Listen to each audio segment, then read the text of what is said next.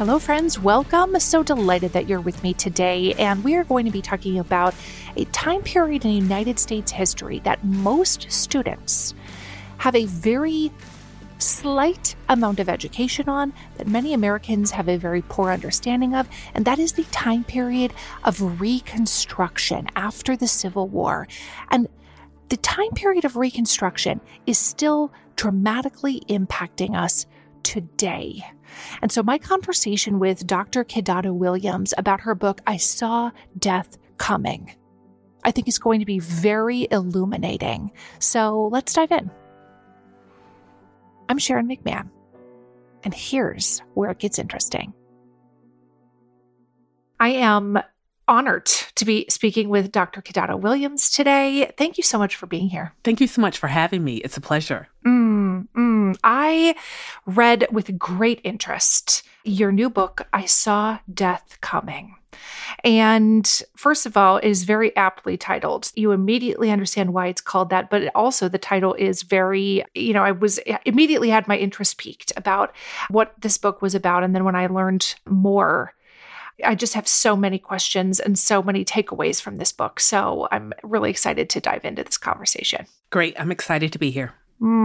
Let's start by talking about the concept of Reconstruction. Many Americans think we had the Civil War and all the laws were fixed and the problems were corrected. And this is a specific historic time period that you are writing about. So can you give us a very brief overview of what even is the Reconstruction period in the United States? So the Reconstruction period is this huge process by which the United States tried to recover from the Civil War. And so there are a lot of moving parts in it. How do you return the seceded states back into the Union fold? How do you punish the ex-Confederates for taking the country into a bloody war? And how do you figure out the process to transition from slavery to freedom? And then what becomes of the rights of African Americans? All of that stuff is not yet settled. And Reconstruction is this multi-year process by which the country tries to come to terms with what happened and try to move forward.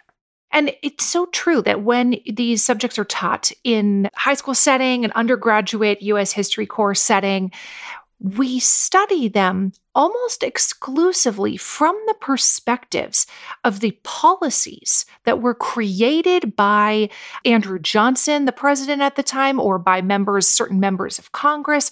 We sort of academically divide this Reconstruction period up into congressional Reconstruction and presidential Reconstruction. And our viewpoint is very centered on what were the policies of the United States government. And you realized that there was another side to this story, important aspects of this story that were being lost. And I would love to hear you tell us more about what those are. One of the things that often happens in K through 12 and sometimes in college is that Reconstruction gets short shrift. It's at the end of the first part of the U.S. History Survey and at the beginning of the second part of the U.S. History Survey.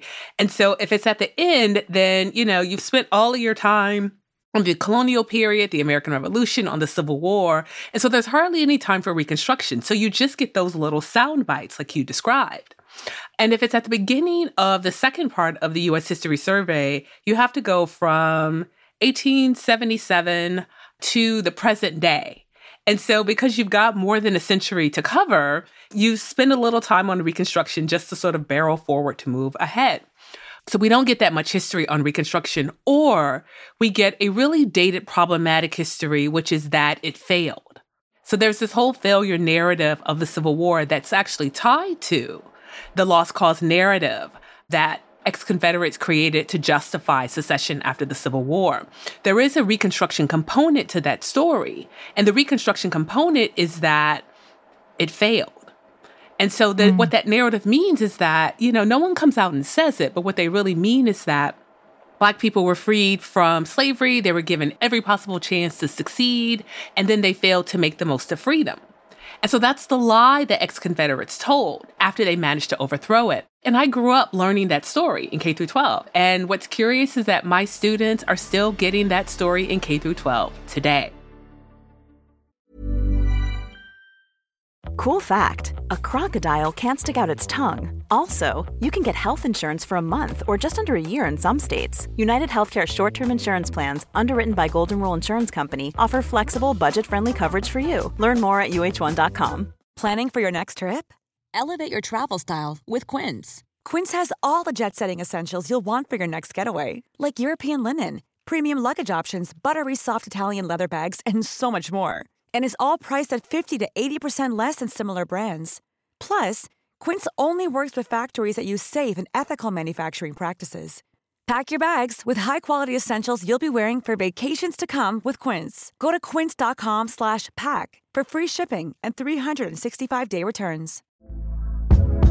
Hey there, it's Michelle Norris. I'm host of a podcast called Your Mama's Kitchen. When I travel, I'm usually looking for a way to find a taste of home when I'm not at home. And one of the things I love to do when I am at home is entertain. And Airbnb allows me to do that. When I was in California recently, I rented a house that had a great kitchen. And when we were sitting around the table, we were all thinking, we're in someone else's house. Someone could be in all of our homes as well. If you have a home, but you're not always at home, you have an Airbnb. Your home might be worth more than you think. Find out how much at airbnb.com/host.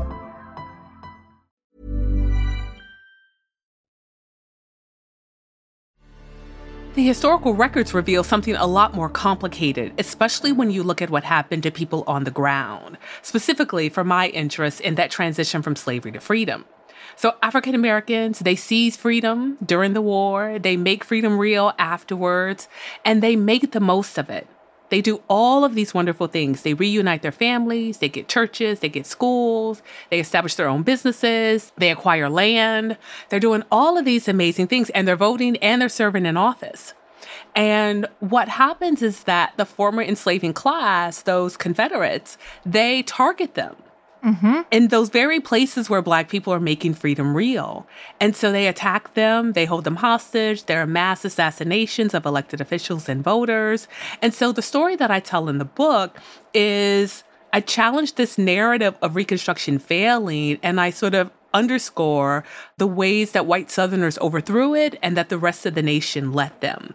And I do that by using survivors' testimonies before Congress about what happened to them. And the narrative that drives the book, first of all, is very compelling. The book is beautifully written, such a compelling read. So this is a weighty topic that you tackle really, really beautifully and with a compelling narrative. I had aspects of things that I wanted to talk about beginning immediately. And here's one of the things that I would love to hear you talk a little bit more about. I'm just going to read a little excerpt here, and then I'd love to hear your thoughts on this. You say, in 1865, retired U.S. Army General Carl Schurz advised Americans against indulging in any delusions about the real state of affairs in the South. But some white Northerners and Westerners were content to be deluded. And by the way, that is still the truth about Americans. They are content to be deluded. Yes. I am just saying. They were exhausted from the war, grateful for peace, and not having experienced the obscenity of slavery themselves, ignorant of the true depths of enslavers' capacity for depravity. And I think that this pervasive narrative that you're talking about, it, by the way, it is absolutely correct. As a longtime teacher, Reconstruction comes either at the end of semester one, like you're heading into that winter break, man. Just cram it in there. So totally agree there's a lack of education on this time period.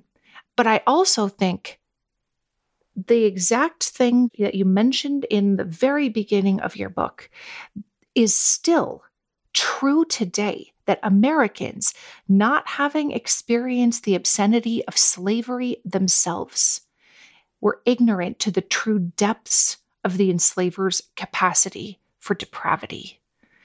Let's start by talking about then. Let's talk about America in 1865. What were Northerners completely ignorant of, and why were they ignorant of it? So the vast majority of Northerners and Westerners are ignorant of the daily realities of holding people in bondage. And so they're not aware of the fact that to hold someone hostage against their will requires unspeakable and unthinkable violence. As human beings, we don't surrender our freedom easily. We fight. We resist a lot. And enslaved Americans did that on a daily basis. And so enslavers respond in kind with this obscene violence, and they'll do whatever it takes. The big difference is that when the Civil War comes and slavery is abolished, African Americans' economic value to the enslaving class, free African Americans' economic value to the enslaving class dissipates. So whereas they may punish someone to preserve a life during slavery, they will take that life in the war on freedom afterwards. And so what I think a lot of white Northerners and Westerners were ignorant of is the sort of violence that is used to hold people in bondage. And so I think they're ignorant of that. I also think they're ignorant of the reality that enslavers weren't just going to let slavery go easily. And that's the point that DeGeneral is sort of making. What he says is that they are expressing their desire for peace. They have formally laid down their arms against the government of the United States. But that mindset of their determination to hold Black people in bondage is still there.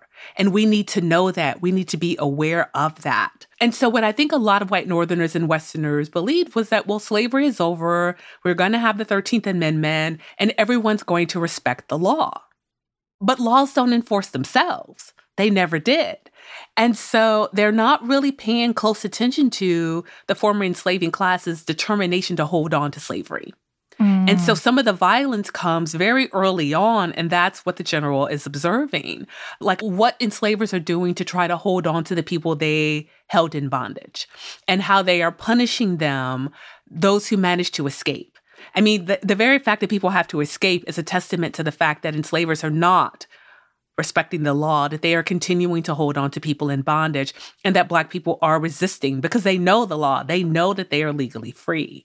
It's such an important point that you make early on in the book that once Reconstruction began and the Civil War ended and African Americans were legally free, they lost their economic value to their enslavers. And so consequently, there was no incentive to keep them alive, so to speak. There was every incentive to enact violence on them in an effort to gain their compliance with what it was that they wanted, which was to steal the labor, the free labor, and to perpetuate the white supremacy that so greatly benefited them. Right. And one of the other points is that it's not as though they can't get the labor because they need the labor. They desperately need the labor after the war. And it's not as though, newly freed Black people were just chilling, right? They needed jobs to take care of themselves. They needed jobs. Yeah. They didn't have a vast personal fortune on which to just coast. They literally needed a job. Exactly. They're starting over from scratch and they're willing to work, and they're willing to work in awful circumstances, but they do insist on being paid for their labor. Right? And they will leave someone who will not pay them for their labor, or they will leave the employment of someone who can't let go of slavery. And so they're experiencing a lot of the violence when they are trying to leave and find employment elsewhere. And the change in the value of Black people's lives in white people's minds, white Southerners' minds after the Civil War, results in thousands of deaths. It's to the point where there are different points where federal officials, they say we don't know how many because there are too many to count. And I think that a lot of white Northerners were in denial about that, or they just said, well, what do we expect? White Southerners, ex-Confederates are going to be upset about losing their good thing of chattel slavery. So this is all normal. And they didn't really support efforts or even African Americans' requests to do more to protect their lives. And so, the arguments that I make about Reconstruction's overthrow and abandonment come from the fact that if anyone was in a position to hold ex-Confederates accountable for the violence, it was white Northerners and Westerners. And they're aware of the violence, but they choose not to do anything about it. Even though there are legal methods, there are laws that will enable federal officials to enforce the 14th Amendment, Equal Protection Under the Law Clause, and the Due Process Clause. But there isn't the incentive to enforce it, especially in the South where this violence is occurring. To whom do you pin most of the responsibility for that? Is it Andrew Johnson? He just wants to get this over with. He doesn't want to deal with the day-to-day. Like, can't you guys just pass a new constitution and just say that you're going to fix it and just get back into the union? Do you pin it mostly on him? Or do you have another person or group that you would say was primarily responsible for the failure to uphold the existing laws? That's a great question. In this case, I don't think many get off clean. So I would say it's the president, it's the Congress, it's the Supreme Court, and it's the citizens who elected them into office. So it's not just one, because if it was just Johnson, then members of Congress could have stepped up. If it was just members of Congress, then the Supreme Court could have stepped up.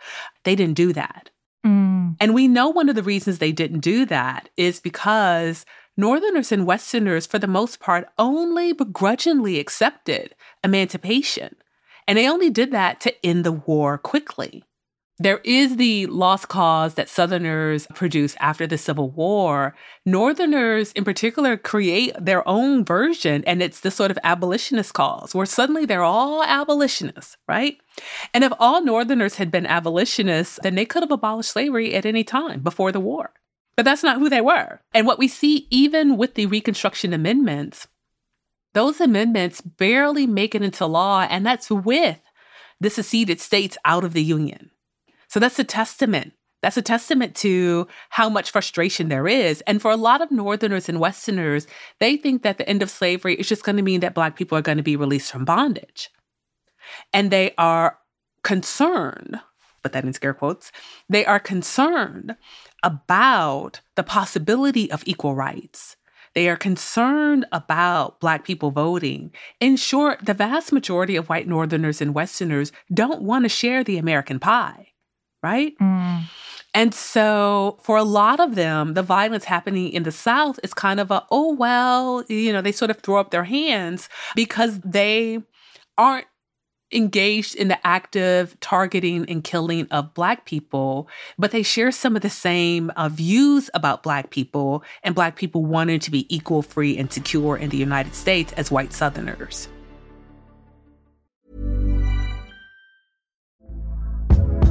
Hey there, it's Michelle Norris. I'm host of a podcast called Your Mama's Kitchen. When I travel, I'm usually looking for a way to find a taste of home when I'm not at home. And one of the things I love to do when I am at home is entertain. And Airbnb allows me to do that. When I was in California recently, I rented a house that had a great kitchen. And when we were sitting around the table, we were all thinking, we're in someone else's house. Someone could be in all of our homes as well.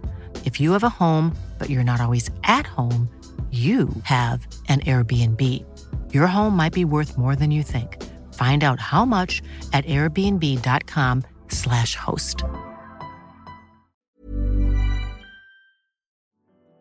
We've all had those embarrassing moments where maybe you've taken your shoes off and you realize oh no, that is not a good smell. Fortunately, Lume Whole Body Deodorant is making it so none of us ever have to worry about that again.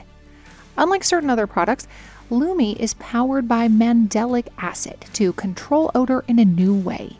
It delivers outrageous 72-hour odor control everywhere one might like to use it. In fact, it was patients' concerns about odor that originally inspired the OBGYN who invented Lume. Fast forward 6 years, and her game-changing whole body deodorant now has over 300,000 5-star reviews. And it works without using heavy perfumes that mask odor, which I really appreciate. Lume's starter pack is perfect for new customers. It comes with a solid stick deodorant, cream tube deodorant, which is my favorite, and 2 free products of your choice, like deodorant wipes or a mini body wash. It also has free shipping. And as a special offer for listeners, new customers get 15% off all Lume products with our exclusive code. And if you combine the 15% off with the already discounted starter pack, that's like 40% off their starter pack. So use code Sharon at LumeDeodorant.com. That's LumeDeodorant.com. Mother's Day is almost here, and I want to take just a quick second to appreciate not only my mom, all the moms out there, but anyone who has taken on the role of caregiver. You do everything for someone else, and now it's time to do something for yourself, and that includes starting with your skin. And I've been using our sponsor OneSkin's products for a while now, and I have to tell you, I am really enjoying them. They are very easy to incorporate into my skincare routine. I am really liking the eye cream, and the secret is OneSkin's proprietary OS1 peptide. It is the first ingredient proven to switch off the aging cells that cause lines, wrinkles, and thinning skin, and they have several studies to back it up. OneSkin is the world's first skin longevity company. By focusing on the cellular aspects of aging, OneSkin keeps your skin looking and acting younger for longer. Get started today with 15% off using code Sharon at oneskin.co. That's 15% off oneskin.co with code Sharon. And after your purchase, they'll ask where you heard about them. Please support this show and tell them we sent you.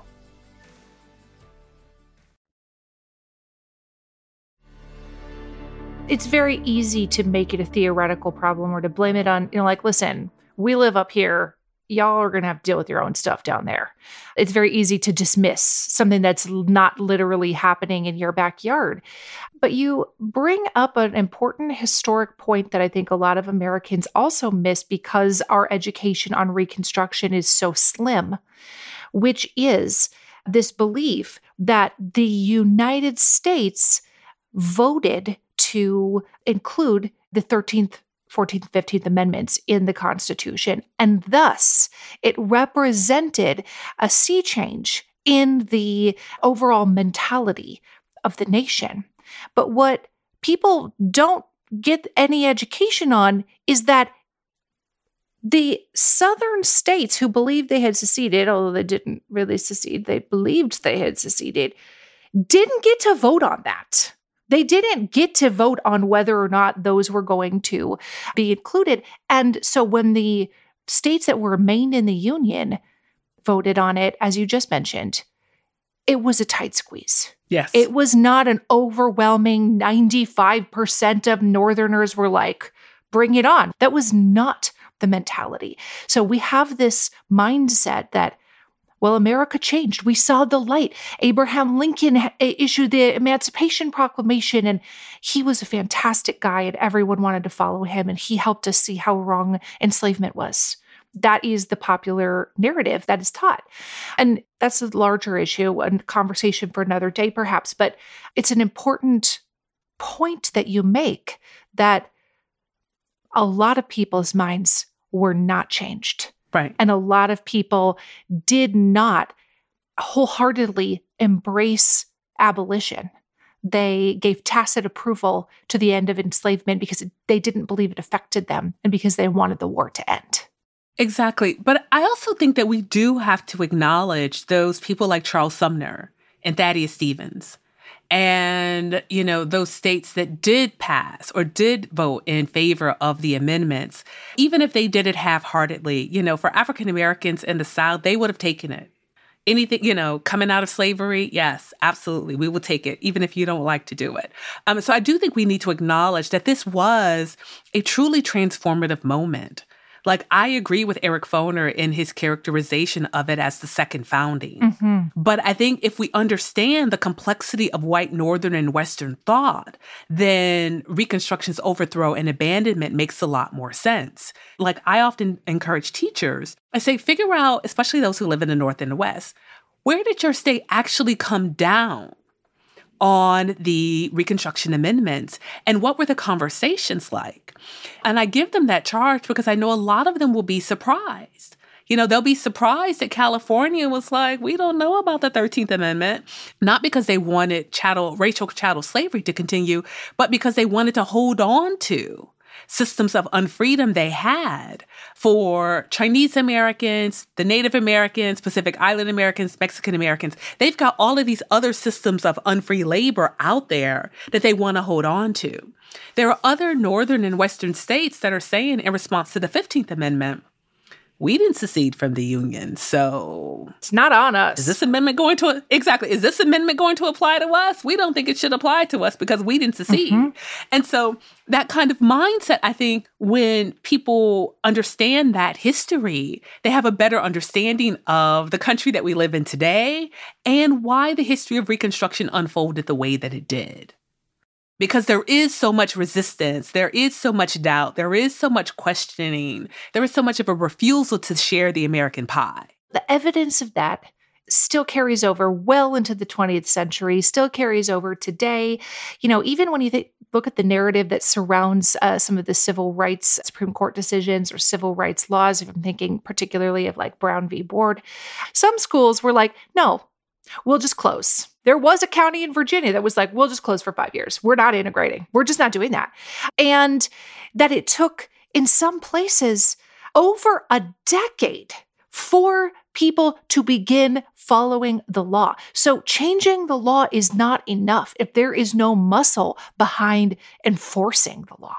Exactly. And even, they write this Southern Manifesto and they have these lapel buttons that say never. Mm-hmm. And they're very clear on this never. What I see happening when people understand this more complex history of Reconstruction and even the civil rights movement, the world we live in today makes more sense to them.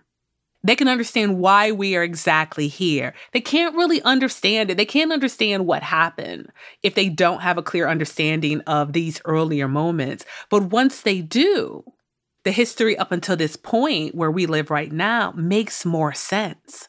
And that's part of why this history matters, why getting the history right matters. You have a better understanding of the world we live in and what it takes to bring about truly transformative change. Fantastic point. What it takes to actually bring about change, because passing one law isn't enough. One Supreme Court decision isn't enough.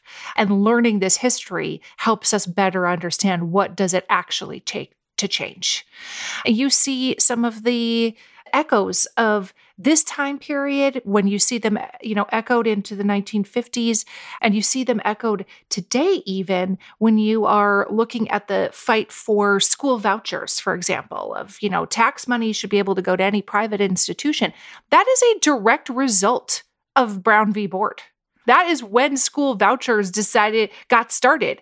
We don't want to integrate schools, so we will just give white parents only a tuition voucher to send their child to the segregated religious school of their choice. And a lot of people don't like to hear me talk about this, but we're not going to build pride on a lie here. Exactly. You know what I mean? Like, they don't like to hear me say that it was religious schools that were upholding segregation. It was not the public schools and they decided to close. The way around it was private religious institutions. Exactly. Who were like, fine, we'll have a whites only school. It's precisely the same thing that is happening today, just in a different way of couching the argument. I think part of what happens is that there is a tendency to speak in code.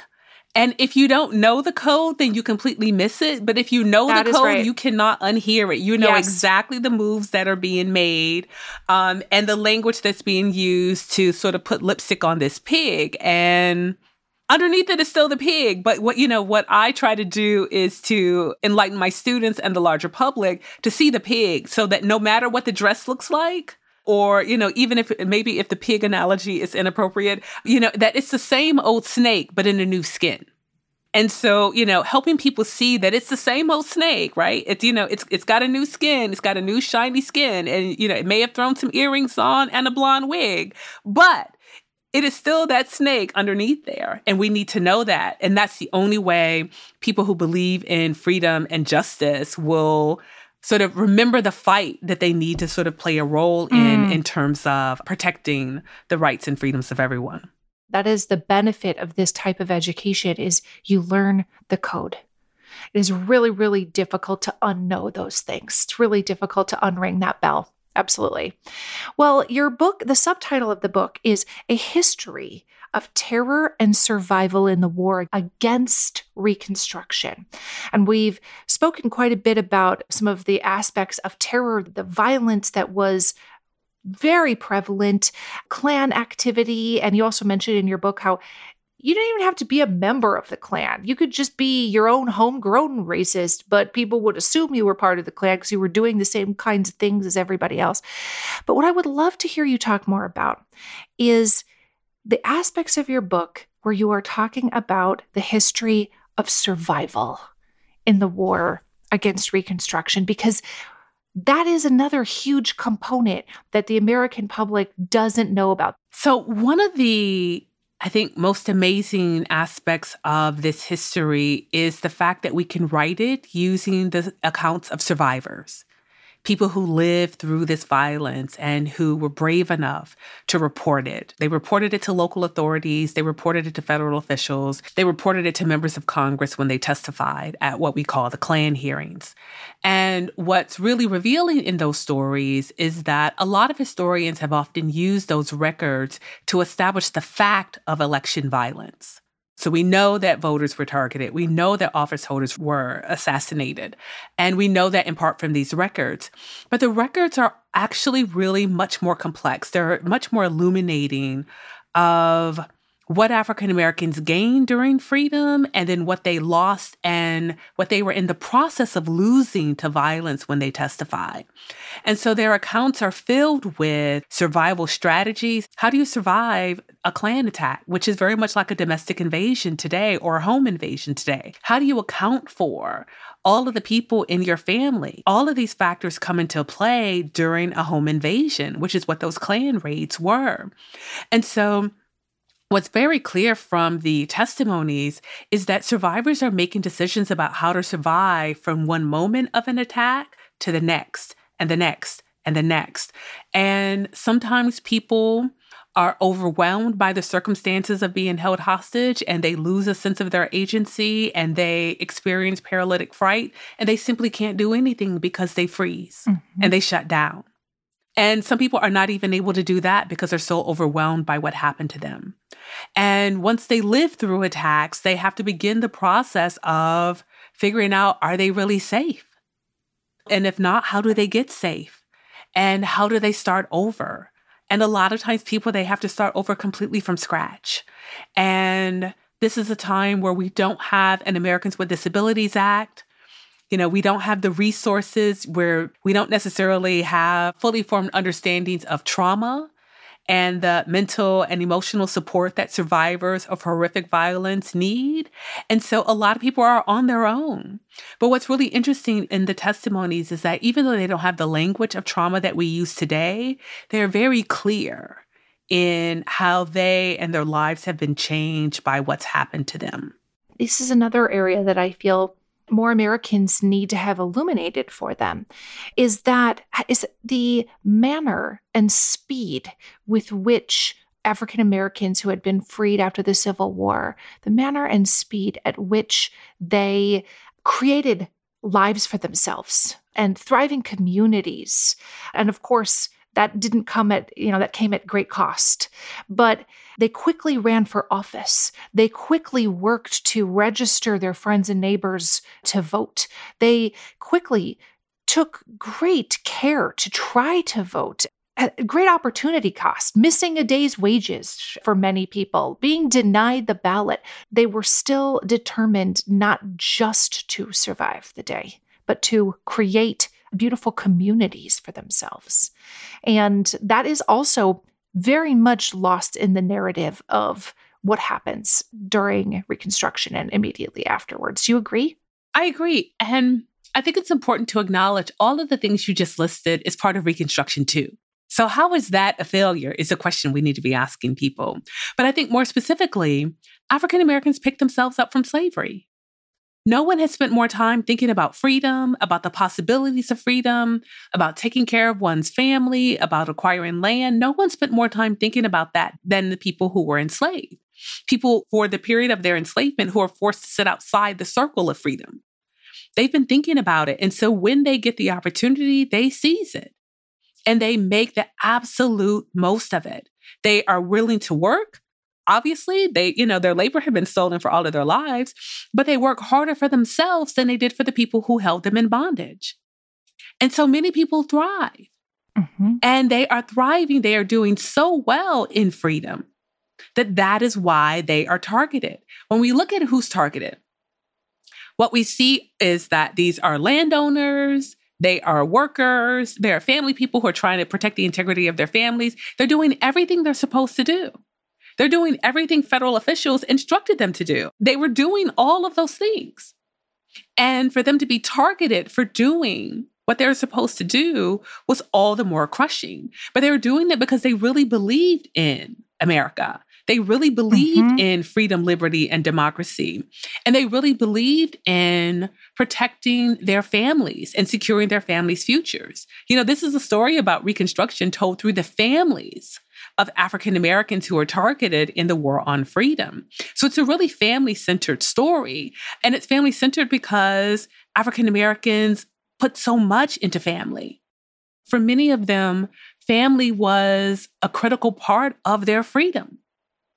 Even people who managed to escape before or during the Civil War, many of them felt that they weren't truly free unless all of their family members were free too. And so they are working together to build family, to build community, to provide everything they need. So after people are targeted, they have to rebuild. They have to start this process anew to try to move on and forward to recover what they lost. Hi, friends. It's Sharon. If you enjoyed a recent episode with author and public theologian Isa McCauley, then I have the perfect podcast recommendation for you. No Small Endeavor. Produced by Great Feeling Studios and PRX, No Small Endeavor is an acclaimed podcast series that explores what it means to live a good life. Each episode, host and award-winning theologian Lee C. Camp brings you thoughtful conversations with artists, philosophers, politicians, and theologians like Hollywood legend Rob Reiner and civil rights hero Reverend James Lawson about what it means to find true happiness and flourish in our everyday life. So don't miss out. Follow No Small Endeavor on Apple Podcasts, Spotify, or wherever you're listening now, and tell them I sent you. Want flexibility? Take yoga. Want flexibility with your health insurance? Check out United Healthcare Insurance Plans. Underwritten by Golden Rule Insurance Company, they offer flexible, budget-friendly medical, dental, and vision coverage that may be right for you. More at uh1.com. Planning for your next trip? Elevate your travel style with Quince. Quince has all the jet-setting essentials you'll want for your next getaway, like European linen, premium luggage options, buttery soft Italian leather bags, and so much more. And is all priced at 50 to 80% less than similar brands. Plus, Quince only works with factories that use safe and ethical manufacturing practices. Pack your bags with high-quality essentials you'll be wearing for vacations to come with Quince. Go to quince.com/pack for free shipping and 365-day returns. Mom deserves better than a drugstore card. This Mother's Day, surprise her with a truly special personalized card from Moonpig. Add your favorite photos, a heartfelt message, and we'll even mail it for you the same day, all for just $5. From mom to grandma, we have something to celebrate every mom in your life. Every mom deserves a Moonpig card. Get 50% off your first card at Moonpig.com. Moonpig.com.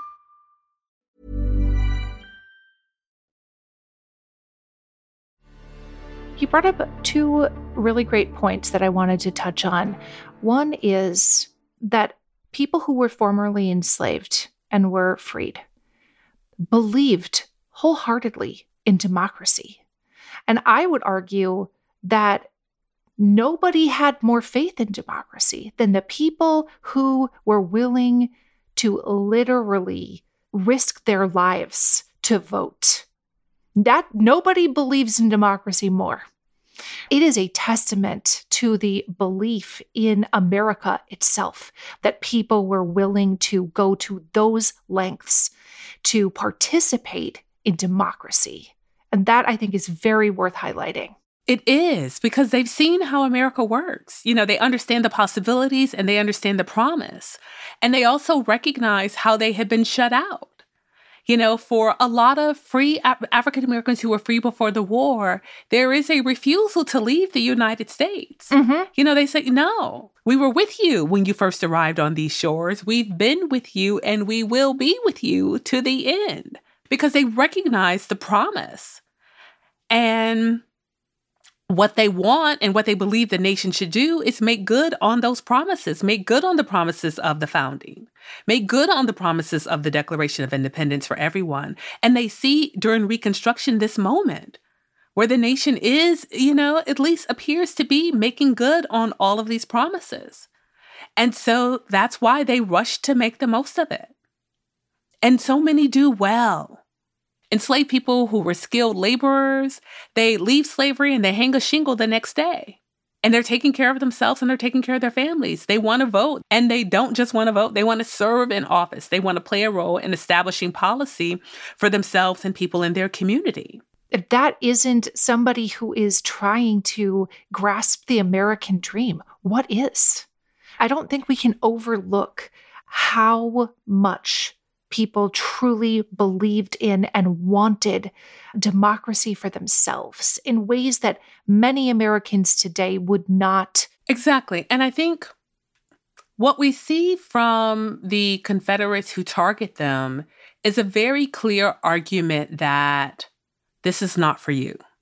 You don't have a right to any of these rights. You don't have a right to this freedom. You don't have a right to American democracy. You don't have a right to equality. And in some cases, you don't have a right to life, even if you resist our insistence that you accept a lower place in society. Visible success often made people a target. And you can see that in events like the Tulsa Race Massacre and in other similar events that happened around the country, although the Tulsa Race Massacre is very easy to see exactly what happened, where African Americans were experiencing high degrees of success, owning beautiful homes. Many of them were beautiful homes by today's standards, and very visible, obvious success in a predominantly African American neighborhood with dozens of businesses, churches, schools, hospitals, banks, jewelry stores, things that were obvious signs of success. And that visible success is in part what made them a target. It put a target on their back, a resentment of the visible success. Exactly. And when you think about it, for white supremacists, that African Americans could achieve that success. In such a short period of time. Exactly. Not only in such a short period of time, but in spite of all of the barriers that were erected to deny them their ability to transcend slavery. For white supremacists, it's galling, right? We have established all of these barriers to deny Black people's success, to deny them access to democracy, to deny them equality, and they still managed to create these kinds of communities. We just marked the 100th anniversary of Rosewood.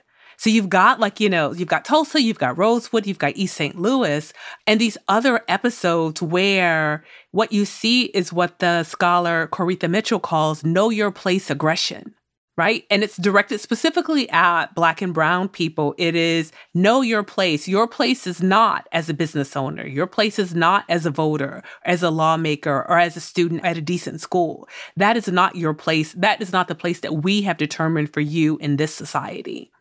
And so what they do is they attack it and they destroy everything African Americans build. And the whole purpose is to leave them with nothing.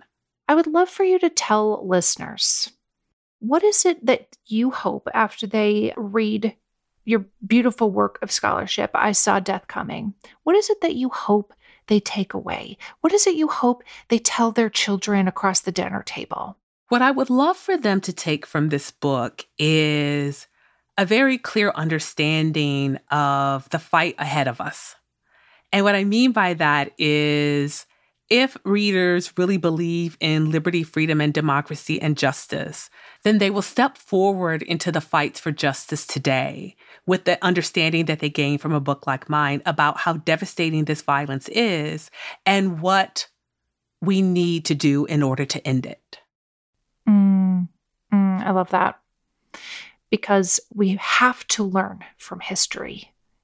Because if we only are operating on the set of facts before us today, we don't have a clear understanding of how we got here and what it takes to create meaningful, lasting change, as you previously mentioned. If we just think, well, we just need a new law, as this book demonstrates, and as you just said, that's not enough. That's not what it's going to take. We have to be able to understand where we came from in order to be able to set a vision and an intention for where we need to go. Exactly. Thank you so much for being here today. I loved this book and I loved speaking with you. I enjoyed this conversation so much. Thank you for having me. My pleasure. I really think you're going to enjoy learning more about the Reconstruction time period in the United States from the perspective of people who experienced it. Dr. Kidada Williams' book is called I Saw Death Coming, A History of Terror and Survival in the War Against Reconstruction. And you can also check out her Seizing Freedom podcast. You can go to the website seizingfreedom.vpm.org. Thanks for being here. Thank you for listening to Hearers Work It's Interesting. This show is written and researched by Heather Jackson, Sharon McMahon, Valerie Hoback, and Amy Watkin. Edited and mixed by our audio producer, Jenny Snyder, and is hosted by me, Sharon McMahon. We'll see you again soon.